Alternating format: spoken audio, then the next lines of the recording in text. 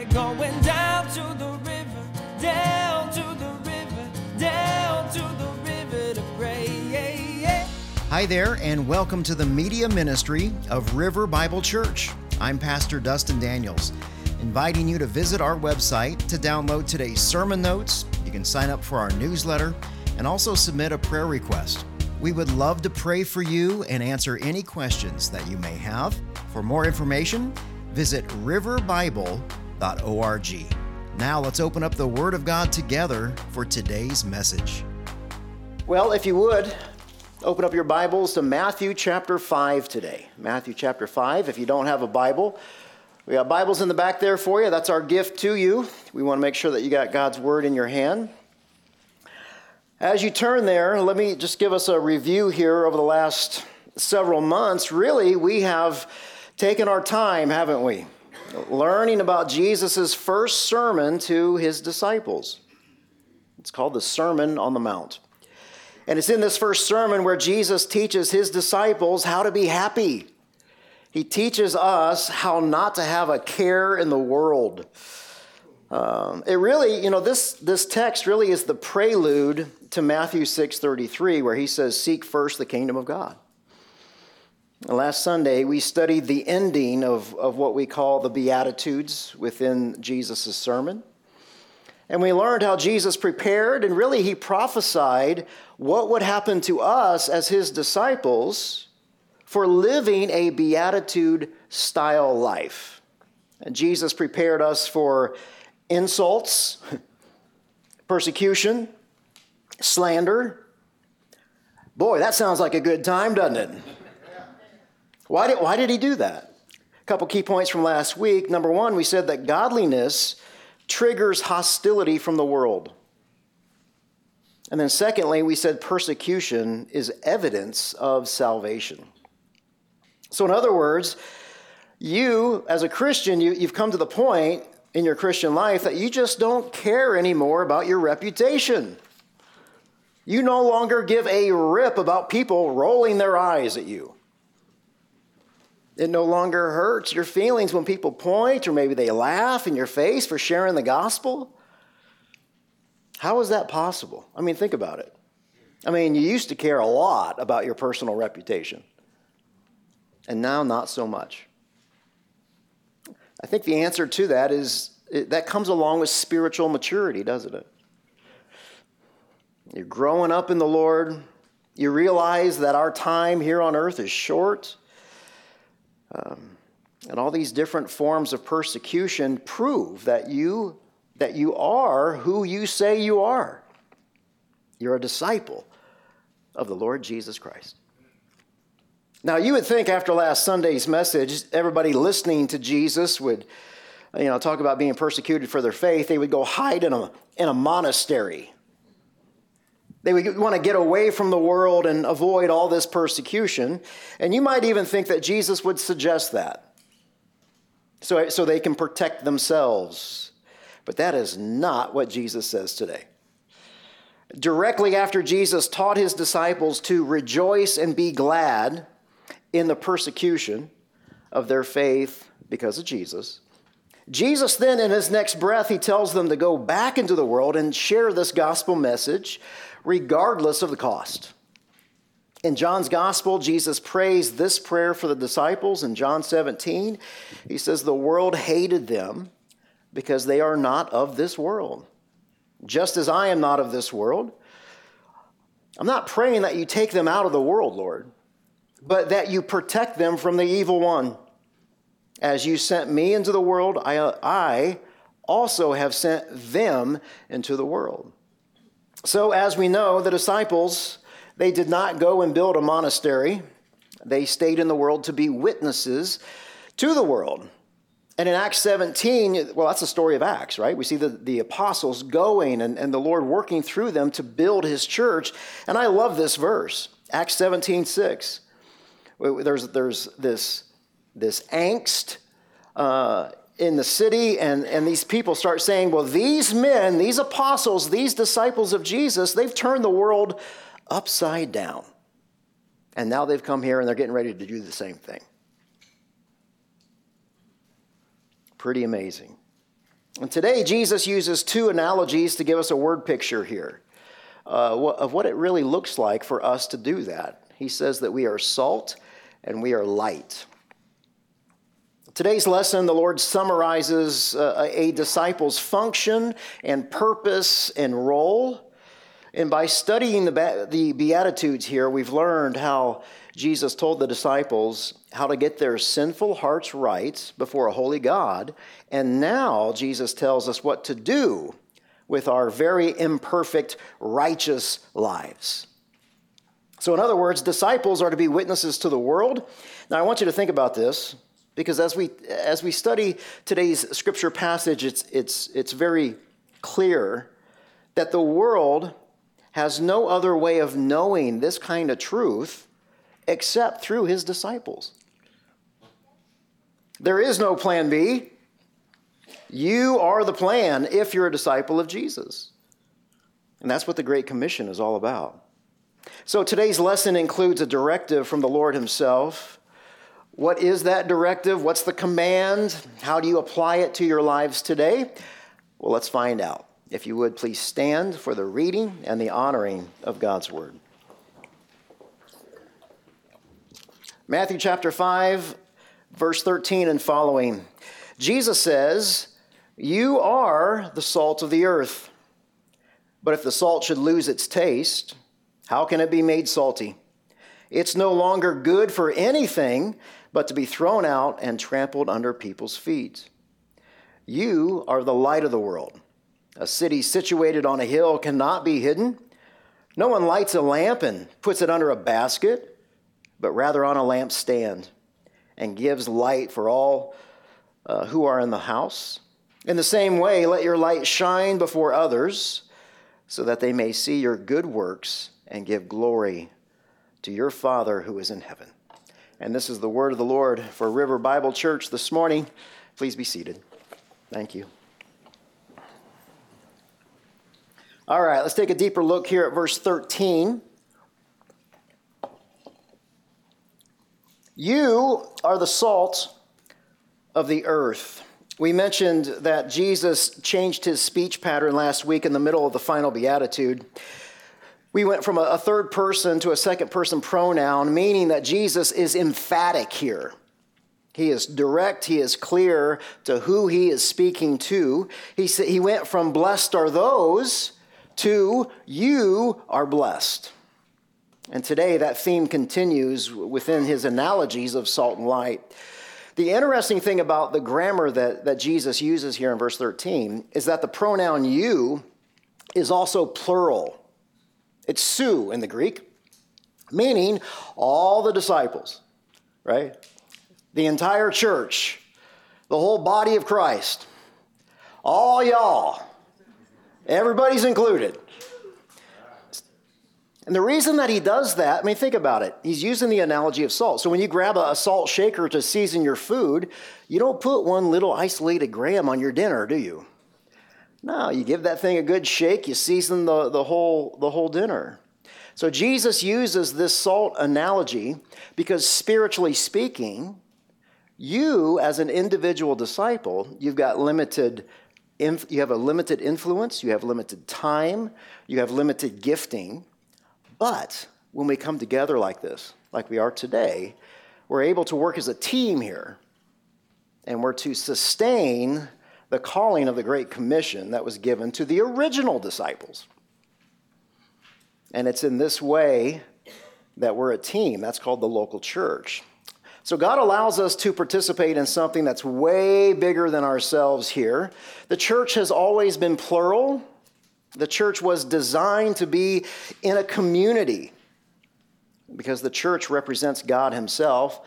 God himself is three persons and one God, right? So that's God the Father, God the Son, and God the Holy Spirit.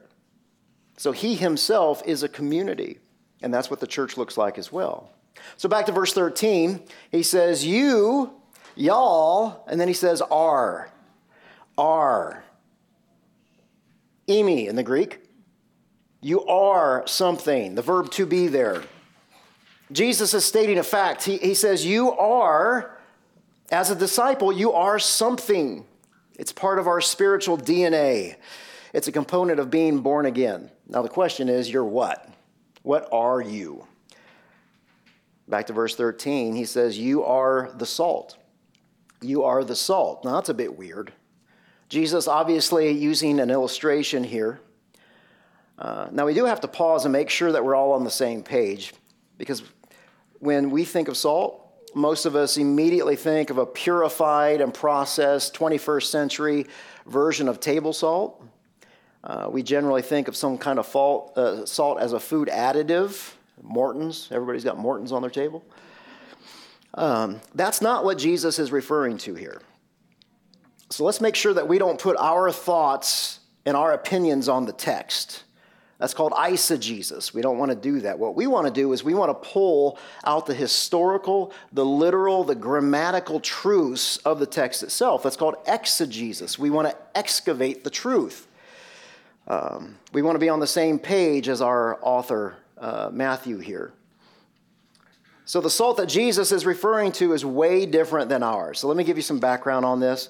Salt, one of the most common substances on the earth. It's known as white gold. Salt is one of the most significant substances in all of history. It is as essential as iron, gold, and wheat. Salt in the first century was much more than just a seasoning for food. It was also an economic commodity.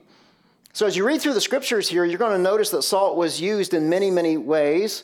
For example, within the Old Testament sacrificial system, we'll come across the salt of the covenant, right, in Numbers 18 or Ezekiel 43.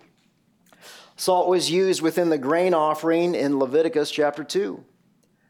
It served as a symbol of purity in Exodus chapter 30. Salt was used within the temple. It was given to the priest in Ezra 6 and 7. But despite all the practical and all the spiritual uses of salt, it can also lead to death. Land, we know, with too much salt, like the salt flats, the salt marshes, the pits, those things are uninhabitable. Salt was also used in war. Scripture tells us that armies would use salt to destroy the enemy's land. In Deuteronomy 29 and Judges 9, Zephaniah chapter 2. The Bible also correlates salt with judgment, disobedience. For example, Lot's wife, remember that story? She was turned into a pillar of salt. Why? Because of her disobedience. She literally became a monument to God's wrath for wickedness in Genesis chapter 19. Moving from the Old Testament to the New Testament, we see Jesus correlate salt with discipleship. So along with our text today, Jesus calls his disciples to have salt within themselves in Mark chapter 9. The Apostle Paul, he commands the church in Colossae to season their speech with salt in Colossians 4:6. And then most importantly, especially in our context today, Scripture uses salt as a symbol of life. It's known as a symbol of life because salt is a preservative. Salt delays the decaying process when you rub it in the meat. And so as you guys know, obviously the people in the ancient world, they didn't have refrigerators. So if they wanted to keep their food from spoiling, they had to cover it. They had to embed it with salt. The Romans believed that except for the sun, the S-U-N, nothing was more valuable than salt. In fact, Roman soldiers were often paid with salt. It's where the expression, he's not worth his salt, that's where that comes from. We get our English word salary from salt. So to follow Jesus' analogy here, one task of the church is to help prevent the world from self-destruction. So for example, if you look back on history, the Christian church, more than any other institution, has restrained evil by being responsible for higher education, hospitals, orphanages, adoption services, even the arts, music, painting, literature. So in a very real sense here, the church has been the preservative that God has used to keep civilization from imploding on itself. So back to verse 13, he says, you are the salt, the preservative of the earth. Earth is yea in the Greek. So on one side of Jesus' analogy, there's an earthiness to his example. You're a preservative for the land and the soil that God has created. We are stewards of the things that God has given to us. And then on the flip side of that, you are the salt to the world system. All of its decaying morality. Jesus goes on in verse 13. He says, but if the salt should lose its taste, how can it be made salty? Atheists and secular scientists and liberal theologians, they love to take their shots at this verse. They say that salt, it's sodium chloride. It can never, ever lose its taste. So Jesus is wrong here. Well, they would be missing the point of Jesus' spiritual analogy entirely. Jesus is not talking about sodium chloride from the 21st century. What he is talking about is salt that was used in the first century Israel. The Dead Sea, it's just southeast of Jerusalem. It is the saltiest body of water in the world. It's a salt mine. Salt from this area can be mined in three ways: from the salt cliffs, from the marshland, and also, this is impressive, they can evaporate it and process it and make the salt. But here's the deal, the Dead Sea salt, it's not pure. It's mixed with other minerals, especially what's called gypsum. People make jewelry from gypsum. So this salt from the Dead Sea, it could be tasteless, it could be stale, it could have this alkaline taste to it, to where it tastes like metal or jewelry. And because that's the original context of what Jesus is talking about here, Jesus says in verse 13, if the salt should lose its taste, how can it be made salty again? That phrase there, lose its taste, in the Greek, it's moreno. We get our English word moron from it. Jesus is speaking about our foolish and our sinful behavior. This disciple who Jesus refers to, this person who has lost his saltiness, he's not acting as a preservative to a decaying world. Jesus is referring to someone who calls himself a disciple and yet lives an ungodly lifestyle. Nothing is preserved when this man goes out into the world. So back to verse 13. He says, you are the salt of the earth, but if the salt should lose its taste, how can it be made salty? Well, how do you lose something? You lose it by accident. We lose things by being irresponsible or just a lack of our priorities. So what do you do when someone who has professed Jesus Christ as Lord, they said that they believe that Jesus is God's Son and that he was resurrected from the dead. This person was baptized. He was discipled by others. And yet, when you look at his Christian life, he's not growing up into spiritual maturity. They continue to act like a moron. What are you supposed to do with that person? This person who refuses, who hasn't prioritized the faith. Well, it's no secret. Jesus tells us right here in verse 13.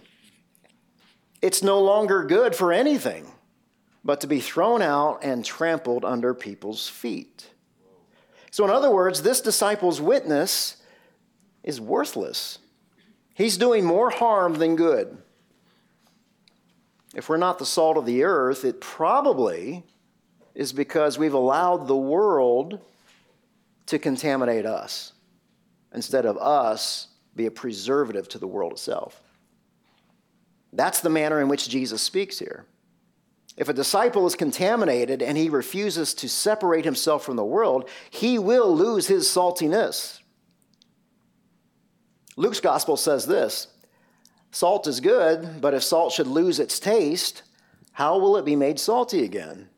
Jesus goes on to say this, it isn't even fit for the soil or for the manure pile. Wow, talk about being good for nothing. Wow. You got to throw it out. And then Jesus says this. He says, let anyone who has ears, let him hear this. Man, this is serious. Please note here that Jesus is not referring to Christians losing their salvation. He's not talking about that. There are many, many other passages in Scripture that talk about the security of salvation. But Christians can lose their effectiveness when sin continues to contaminate their own lives. So as a disciple of Jesus, what are you to do if you feel like you're losing your saltiness? What are you to do? Are you becoming lethargic and maybe lazy regarding your faith? Are you becoming uncompassionate towards people? Are you becoming angry for whatever reason? Dear friends, the answer to any of those questions is we are to push back on the world. We're to stop doing what we're doing. We're to do something different and to surround ourselves with people who love and fear God. The Apostle Paul says this in 1 Corinthians 9. He says, I discipline my body. Discipline comes from the word disciple. I bring it under strict control. Why? Why do you do that, Paul? So that after preaching to others, I myself will not be disqualified. See, to lose our saltiness, it's not to lose our salvation, but it is to lose our witness. And if we lose our witness, we lose our impact. We lose our influence. We temporarily lose the truth and the power of the Holy Spirit. Depending on the sin, the depravity of the sin, the length of sin, and your disobedience towards repentance, you may be disqualified for service and brought home early. In other words, God himself may decide, you know what, enough's enough. I'm going to take you out. Boy, that's a sermon for another day. So Jesus presses in with another analogy here. In verse 14, he says, you are the light. We've got the same plural Greek pronoun there, you, that's su. Emi, you are. Now this verse may seem a bit odd to us because Jesus said, wait a second, he said that he's the light of the world in John chapter 8. But what Jesus is doing here is he's taking that title and he's transferring it over to his disciples. See, our light and our truth and our righteousness, they are a mere reflection of Jesus himself. It's as if Jesus were the sun, the S-U-N. He is the source of light, and we as his disciples are the moon. We reflect the light. The moon's core is metallic. The surface of the moon has titanium on it. Titanium it's the same substance that's in your headlights of your car. We reflect Jesus. We are extensions of him. We are witnesses to him. So this analogy of light is a little bit different from the salt. Salt is hidden, and yet light is visible. Salt melts inwardly, yet light manifests itself outwardly. Salt works covertly and discreetly. Light works publicly and boldly. Salt works on the interior, while light from the exterior. Salt preserves something slowly, while light proclaims something instantly. Salt is mainly a negative in the sense that what it's doing is delaying the corruption. Light is positive, though. It exposes the corruption. Light is so positive in Scripture, it is mentioned 493 times in 403 verses, and that's just in the New Testament. And that's why Jesus says this in verse 14. In verse 14, he says, a city situated on a hill, it cannot be hidden. Have you ever driven from 89A from Sedona into Cottonwood? At night, right? You see Jerome, you see Clarkdale, you see Cottonwood. You cannot not see those three cities. The same thing happens in the first century, right? People used oil lamps to light their homes at night. Oil lamp like this, very little small guy. You put oil in it, you have a wick here. This one is probably around 1,000 years old. Has a little cross on it, so these guys were Christians. And they would have one or several lights that would light up the whole home. Now keep in mind, the home itself usually was just one room. So they would light these things. And Jesus' point is that, look, this city that's built on a hill, you're going to see it. You can't not see it. The city is exposed. It's impossible to miss. And that's Jesus' point. And then he goes on in verse 15 to say this.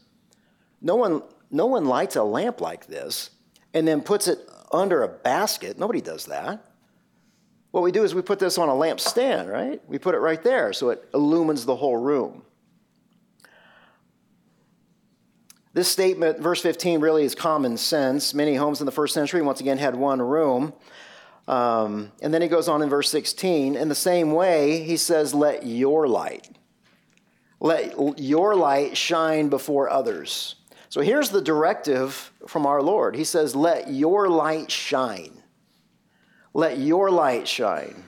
So as a disciple of Jesus Christ, y'all, the whole church, or in Texas, we like to say all y'all, right? You have a personal responsibility to shine that light that God has given to you. You are a light to your unbelieving family, your friends, your co-workers, the entire Verde Valley.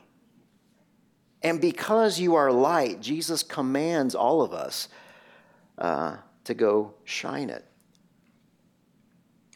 And the reason for that is because the light that we have, and this is so hard for us to understand, especially me, that God would use me in this way, is that when people see our light, they see the reflection of Jesus Christ himself, they are changed by it.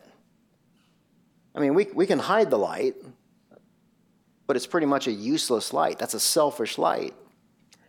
In verse 16, he goes on to say, so that they may see your good works. Your good works. Good in the Greek is kolossi. It's good. It's not so much good in quality, although the quality is important, but good in attractiveness. There's a kindness about you. There's a winsomeness about you. There's a beautiful appearance about you in your light. And the reason for that is because you're not like the world. You're not as angry as the world is right now. Every little thing. You're different. Verse 16, so that they may see your good works and give glory to your Father in heaven. So that brings us to key point number 1 today. We are not only to enjoy God, but we are to proclaim God. We are not only to enjoy God for ourselves. We're not here just to learn a bunch of stuff, right? And go to our Bible study groups and impress people with all of our knowledge. No, we are to proclaim God to people who don't know him. Heaven emphasizes the Father's majesty, his holiness. Our goal, man's chief end in this life is to glorify God. So, what does all of this mean for you as a disciple of Jesus today? What's it mean to be salt and light here in the Verde Valley in the 21st century? What is your function? What's your purpose? What's your role as being salt and light? The answer to that, I think, is very, very simple. We tend to overthink this.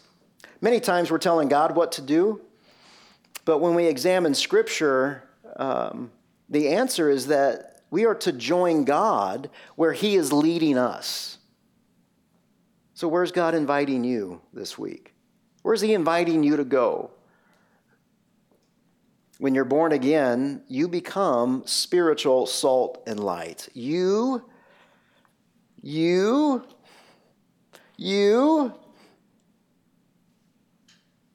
salt and light. You're a preservative to the world.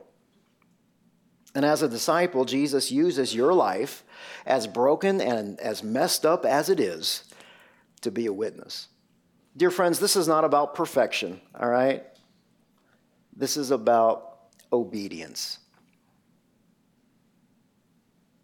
Let me think about it. If you are salt, Jesus says you are salt. What you do is you create a thirst for people to know Jesus. Think about that.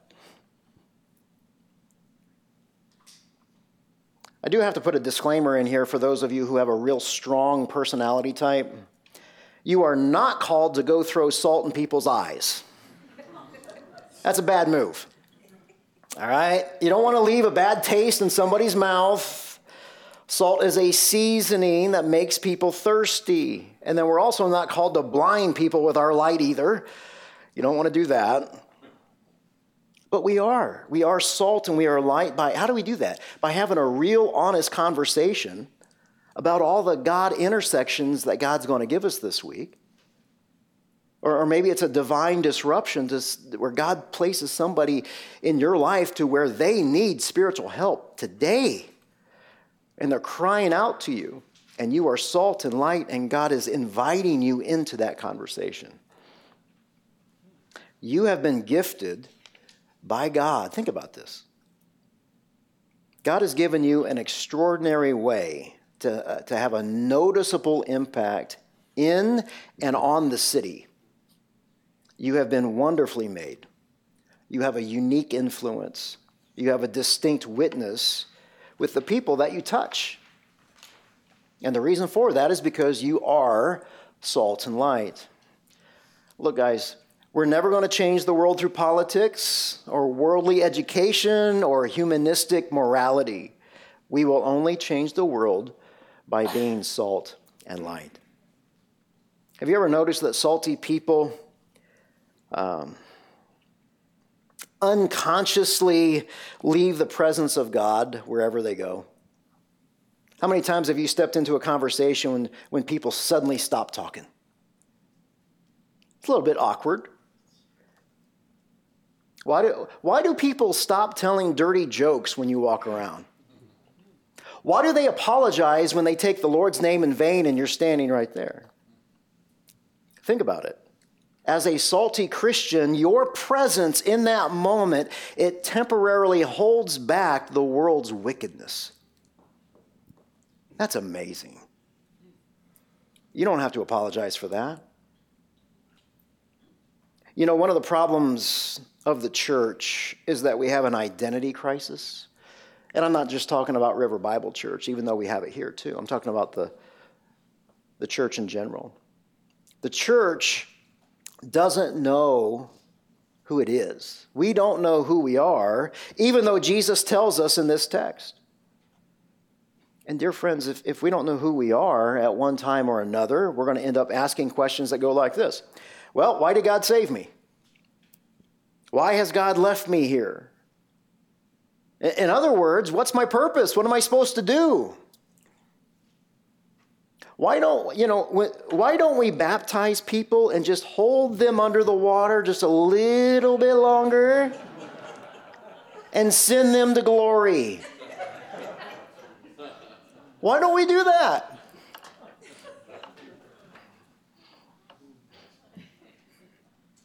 Because God has given us a job to do. We have the best job in the world. You're a part of the church. God is inviting you into something that is eternal. Dear friends, there are only two things that are eternal: God's word and God's people. And I say that, and you all are part of the most profoundly dysfunctional group of people on the earth. Right? I mean, look around. We're just not that impressive. We're not.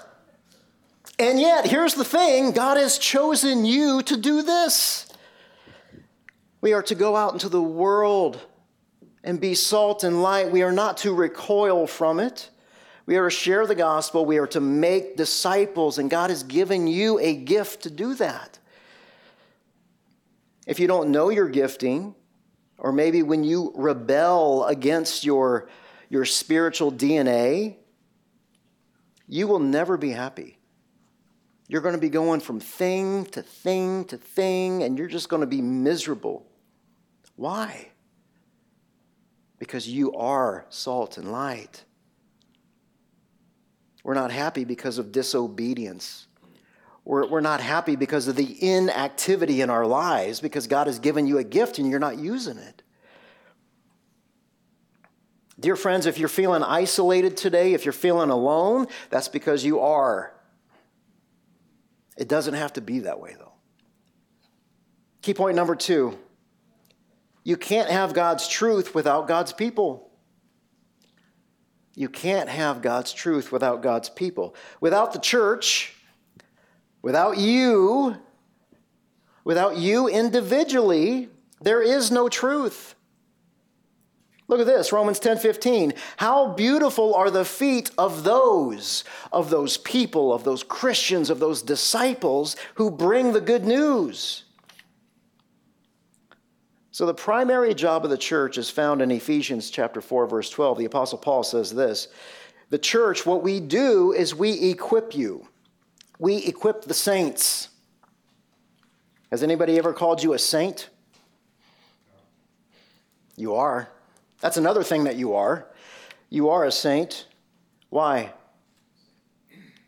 To build up the body of Christ. So Jesus says you are salt and light, and the question becomes, all right, if that's who I am I willing to learn how to use those gifts? So dear friends, let me give you a 10-second commercial. You ready?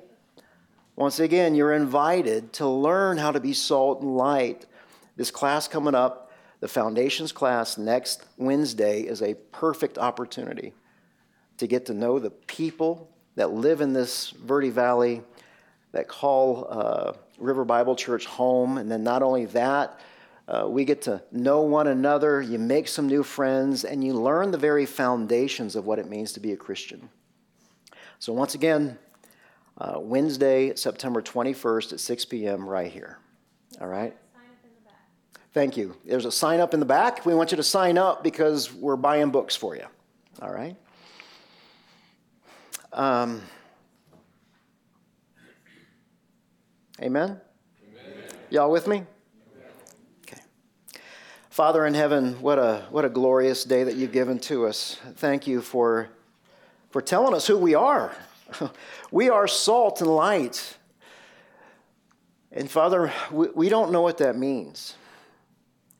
And we beg you to show us what that means in our own lives, that you will draw out these gifts of how we are to minister to those here in the Verde Valley for the building up of the church.